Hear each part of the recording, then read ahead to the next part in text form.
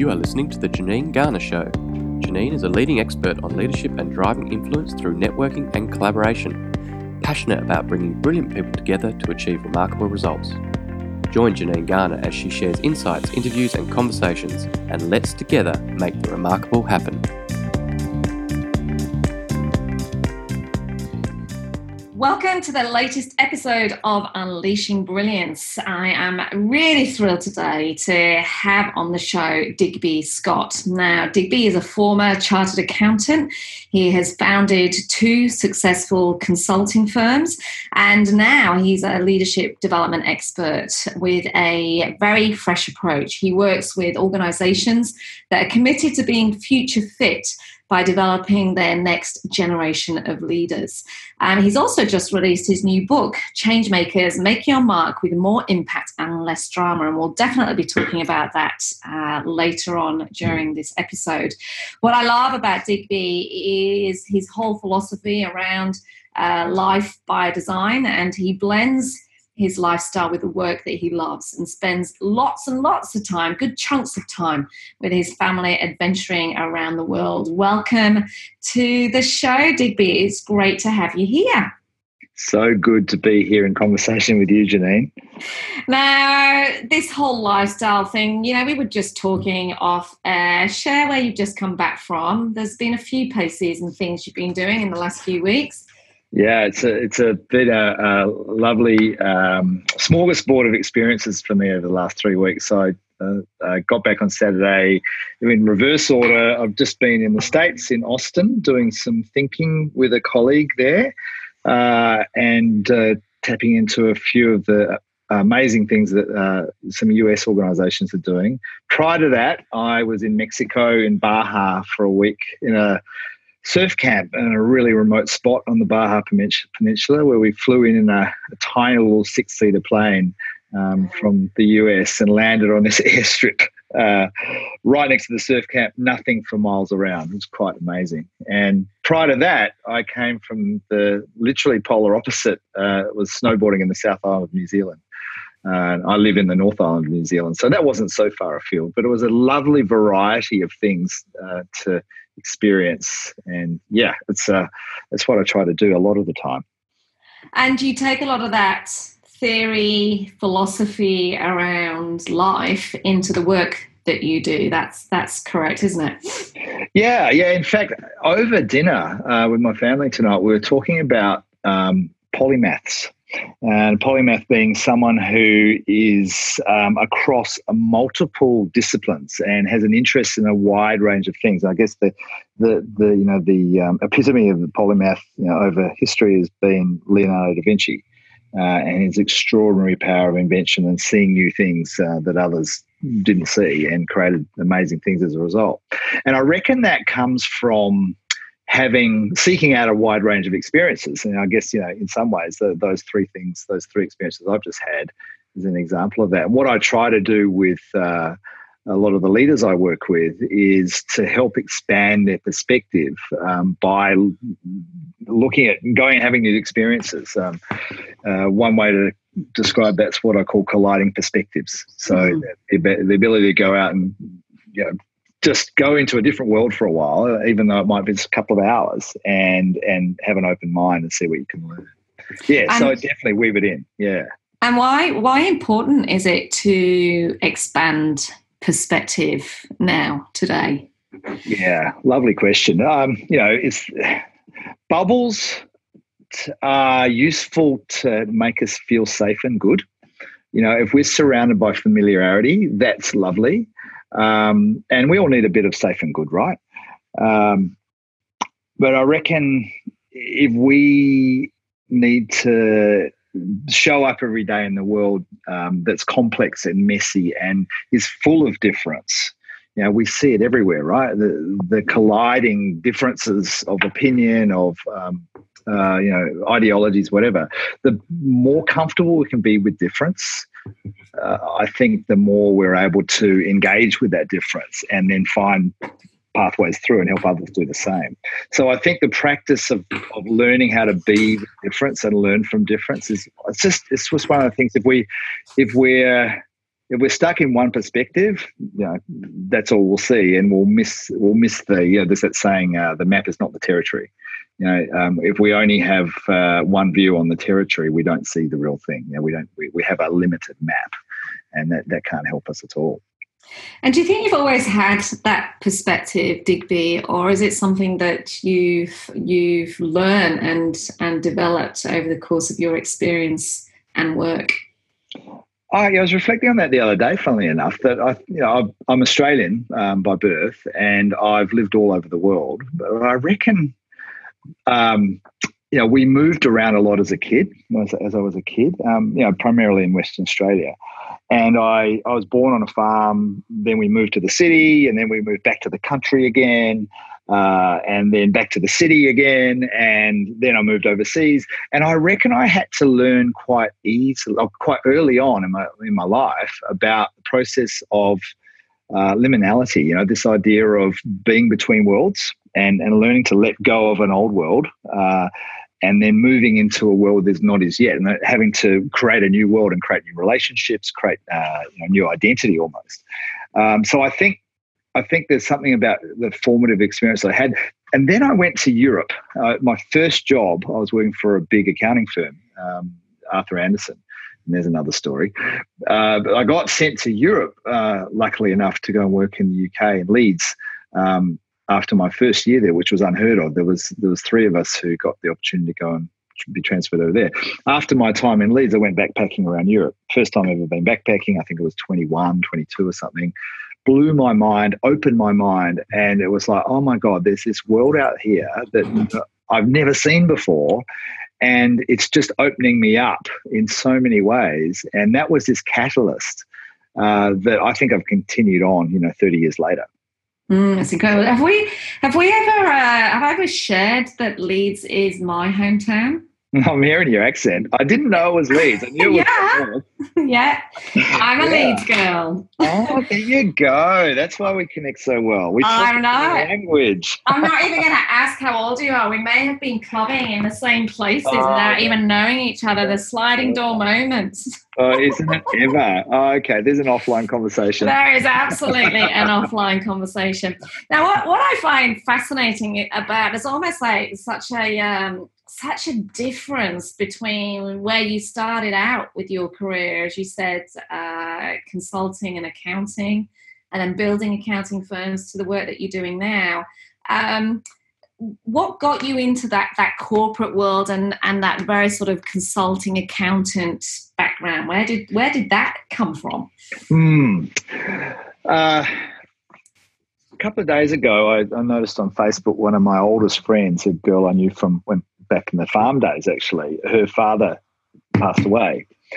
And I've really mulled on his death. It's really affected me, even though I haven't seen him for 30 years. And I realized that he was this role model for someone that I wanted to become like. And one of the things he did, he went from farming and then he moved to Perth himself and set up a shop. I think he bought a bike shop and turned it into a surf shop, and it was really successful. And I got interested in business. I thought, oh, wow, he's turned his hand from something farming into something completely different, running a business. I thought, that looks cool to me too. And a number of my dad's friends and my dad were all quite entrepreneurial like that. And so I think I was kind of swimming in that soup for a while. And then, as I went through university, there was okay, how do I get into business? Actually doing accounting and commerce and stuff like that seems like a smart degree to do. So I did that. And then one thing led to another, ended up in accounting because it seemed like a good way to keep my options open. And yeah, it certainly was. It's something interesting. I quite quickly realized that I wasn't really about the numbers though, quite early in my career. Yeah. And one of the things that I found was interesting with Anderson's actually is I love training the new recruits, recruiting the new recruits, doing all the marketing for the firm, but not actually the technical work of accounting. So that was a little bit of okay, where do I take it from here? Yeah. Can you remember a particular watershed moment that happened or eventuated that led you closer towards what you're doing now? Oh, yeah, definitely. And it actually was at Anderson's. They had every year they'd recruit, hundreds of graduates from around Australia as their new, fresh blood, fresh meat. And we'd all congregate. And this particular year it was in Canberra. And I was a senior at the time, been there 3 years. And I got to be one of the trainers on this sort of induction, 2-week live-in induction in Canberra. And I just came alive with, being at the front of the classroom. And, I would have been maybe 24 or something. And it was like, oh, the taste of the sublime. This is amazing. And, I think I was really fortunate to be able to notice that and say, actually, I want to do more of this. Then I went traveling, worked all over America and lived a year in Canada and then ended up in London. And another watershed moment was when after a couple of years of traveling in North America, getting to London going, need some money. I know, I'll go and be a contract accountant in London. And, lots of Australians and Kiwis were doing that at the time. And I went to some recruitment companies and they were putting me up for different roles, contract roles in investment banks. That's where all the money was. And I kept turning down the jobs. And one of the recruiters said to me, well, what do you actually want to do? If you don't want to do this contract work, what do you want? I said, I want your job. And so what do you mean? I said, well, you're all about people and you're connecting people with opportunity. And I reckon I'd be really good at that. And it really ticks all the boxes for me. And I was pretty persistent because I think I can safely say it now. I was employed for 2 years illegally in London, working full time for one of the big players. And that was a real turning point for me as well, because it was playing in the accounting business world, but it was playing to my strengths of people. Mm. And people seem to, this importance of connection with people seems to be a golden thread running through the work that you've been doing since you've sort of taken that move to doing your own thing. Totally. Yeah. I think, it's sort of fundamental to who I am and what I reckon how I make a difference to others. I just finished a 2-day leadership program today, actually, and it was actually a 6-month program. We finished the last 2 days today, and I got some feedback from the participants about what they valued about what I was doing. It boiled down to actually not just about me connecting with them, but about helping them connect as human beings. And I reckon that's what we need more of. And it comes back to that, get out of your bubble and into the way of learning to connect that brings out the best in everyone. I mean, it sounds kind of trite, really, when you say it like that. But I think, I'm a big, big believer in the power of attention out as opposed to attention in, so who are you? What's your world? And what can I learn from you? And how do we connect in a way that's positive and makes a difference? Connection.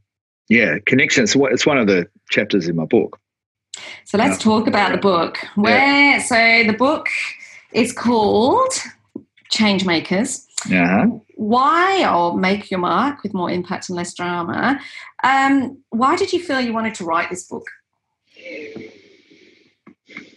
I've done lots of one-on-one coaching over many, many years. And the people I seem to be able to help the most, I reckon, are those ones who are on the threshold. They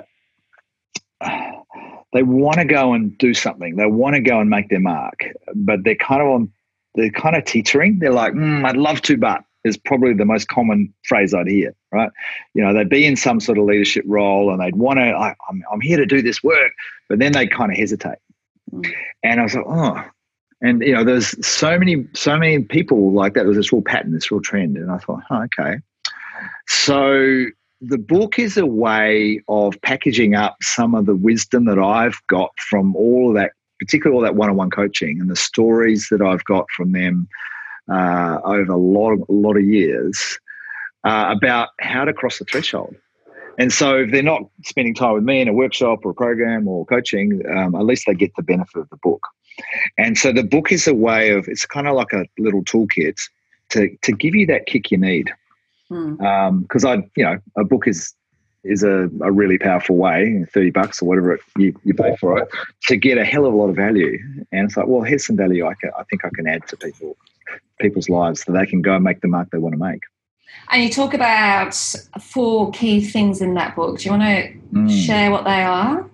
Yeah, so the idea of being a change maker is centered on cultivating 4 qualities, and we all have them. It's about dialing them up a bit more. So the 4 qualities are curiosity, connection, courage, and conviction.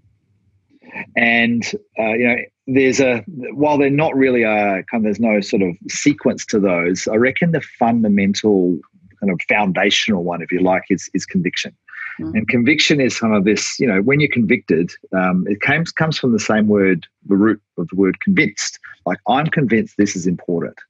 And it's not just a head thing, it's a kind of a whole body thing. Like, I'm convicted this is the thing that I'm about and this needs to change. I'm going to make this change happen.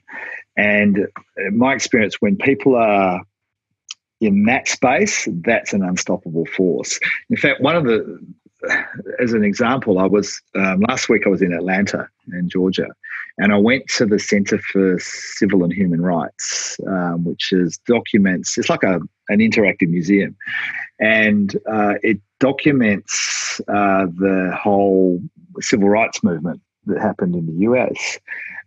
And what really, really struck me was there was all these change makers, all of these people, some of whom died for the cause, that went into this, and what drove them was a conviction that there was a better way. And they didn't have resources, they didn't have money, they just had belief. And to me, that's the fundamental thing. That's your fuel. That's your fuel. If you lock onto purpose, if you lock onto what really shakes your cage, that you think, actually, this is what I want to make a difference in the world about, then that's your starting point. I love it. Love it, love it, love it. Talking my language. I want to just track back a bit. And you talked about this book being a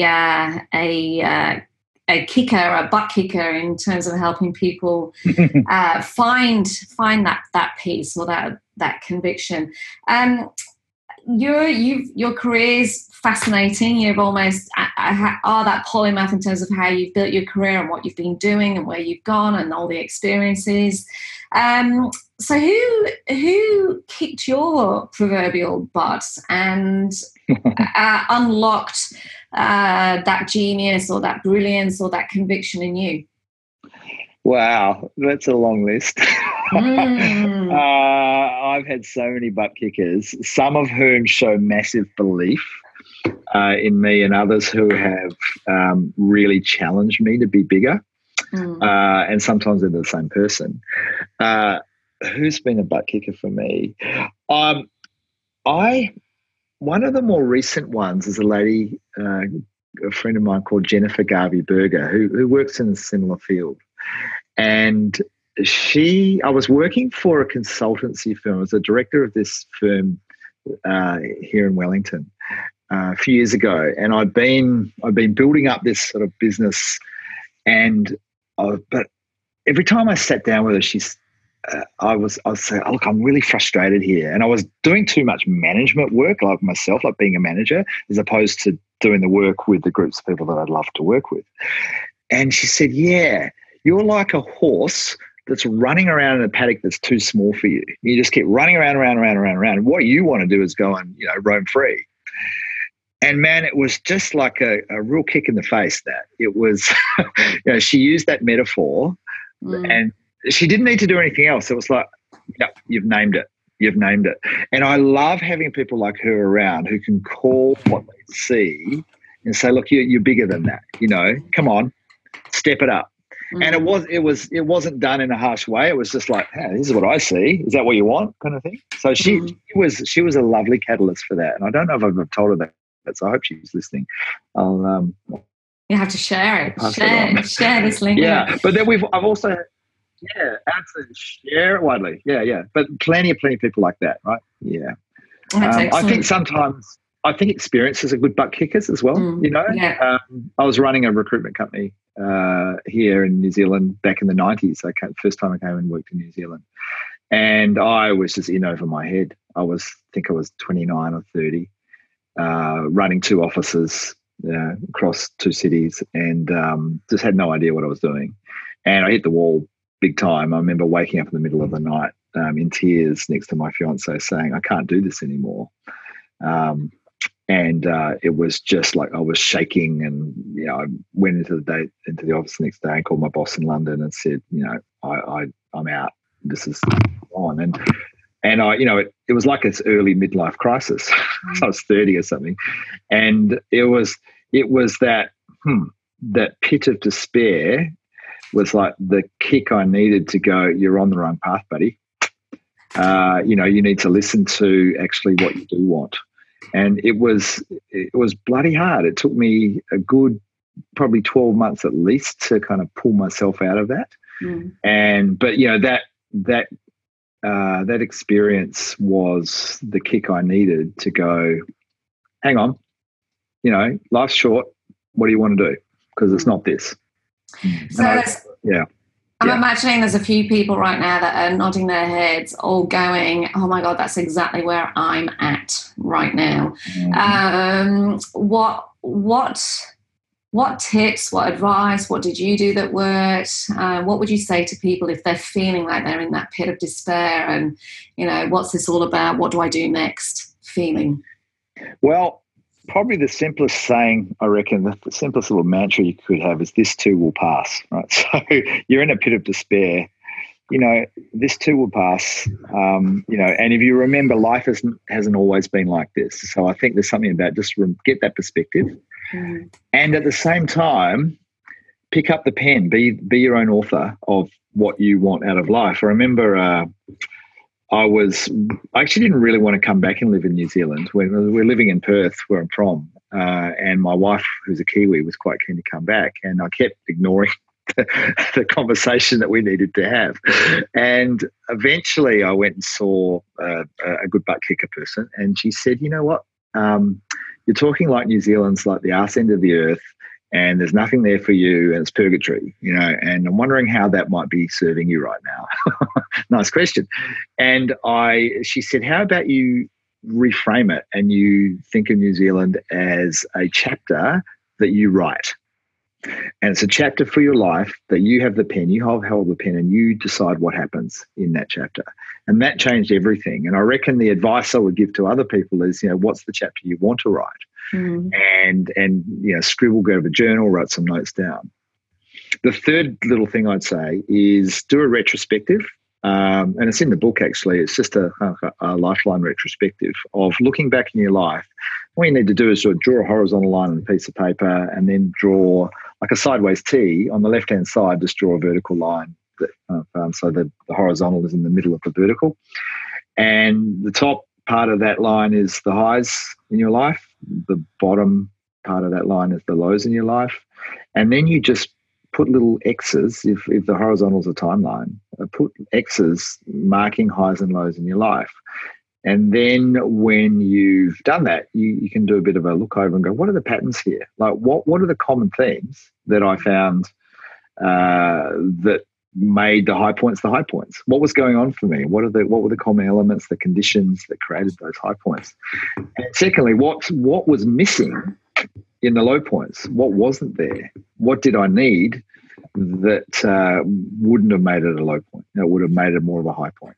And that tells you a lot about what you're about and what you could write about in terms of you're the author of your own chapter. What do you want to do to create more of those high points? What are the ingredients you want to bring into your life? Certainly for me, that's been a hugely useful framework in terms of every time I'm faced with a crossroads or a threshold to go, okay, what are the elements I know that will help me thrive?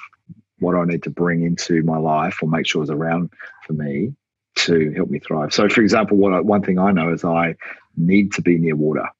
And we live right on the beach, and I'm able to just jump on my paddleboard and go. It's just a fundamental thing for me. But I've only really realised that through not living near water. just as a simple example. I love it. What else makes you happy? What a great question. Spontaneity. Seeing the light in people's eyes shine. When I came back to New Zealand 12 years ago, I worked for one of the big four for 4 months. I lasted. And I'd been running a business in Perth, and I came back here, and it was like, this is something missing for me here. And I called a friend who knows me well. He goes, you know what it is? You're not seeing the light in people's eyes shine. You're doing process work. You're doing, head work. You're not doing heart work. And it's like, yeah, that makes me happy. Seeing spontaneous eye shining, I reckon is the awesome thing that makes me happy. Plus, amazing waves. Actually, just being in nature, full stop. Being in the grand majesty of nature. Oh, absolutely love it. So when you talk about seeing people's lights shine in their eyes and bringing it, aligning it to the work that you do, what do you think leaders need to do now to help that happen? So how do we unlock other people's light in their eyes? How do we help other people shine and be the brilliant versions of themselves they can be?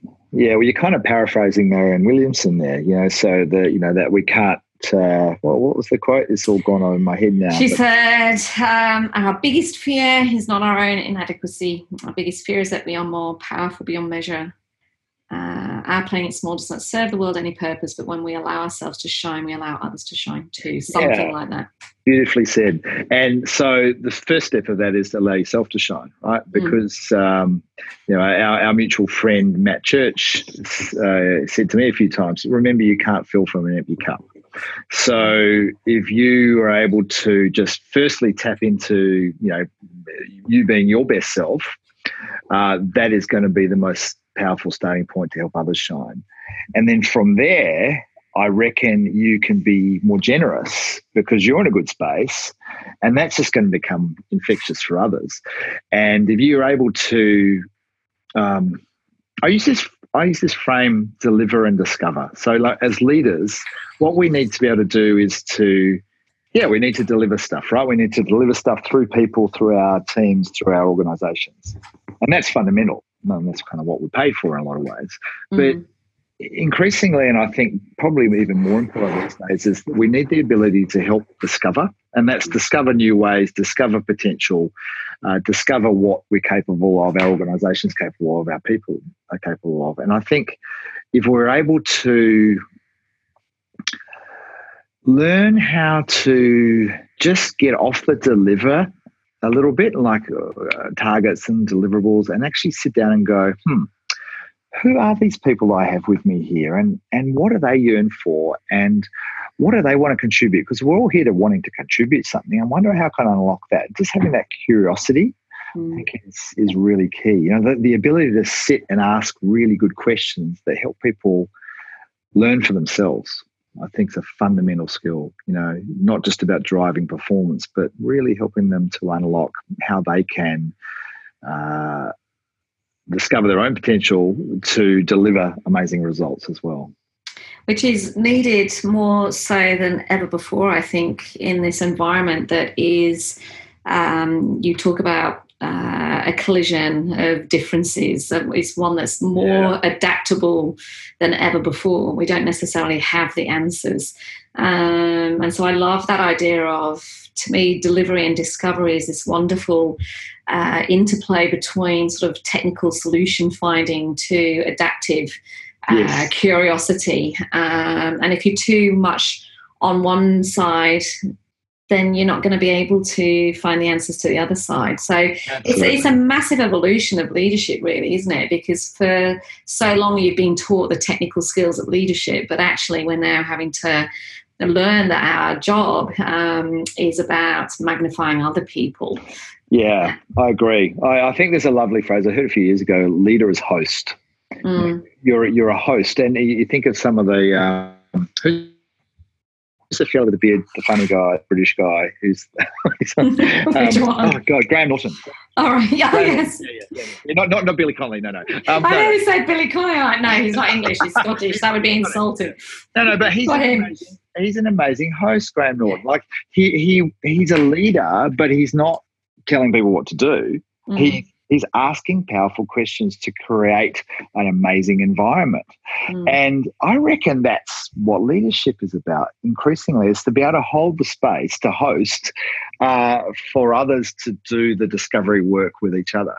You know, and it means it's a bit more of an ego-free leadership, right? It's less of a need for you to be amazing and, you know, have the answers and all that. And actually, you know, my work is actually to help others shine. If you can do that, then, man, you're well ahead of the game. Digby, if we had the wonderful opportunity to bring into the room right now that role model, that father of your friend of yours, what would you like to say to him? What a beautiful question. I think it's really simple. It's just thanks for being there. You know, he didn't try. It wasn't like he was, I don't think he was deliberately trying to be a mentor for me. I just think he was being him, and I was lucky enough that he was in my orbit. And, you know, he just lived his life, and he made some choices that inspired me. And, you know, so thank you for allowing me to be part of that journey that you were on. It's interesting, because I sometimes I think maybe we feel as leaders that we need to try to be a certain way for certain people, but maybe we just need to actually make choices that if we make a choice on a higher purpose, then it's going to serve others as well by doing that. It sounds a bit easy. There's something quite powerful in that, hey?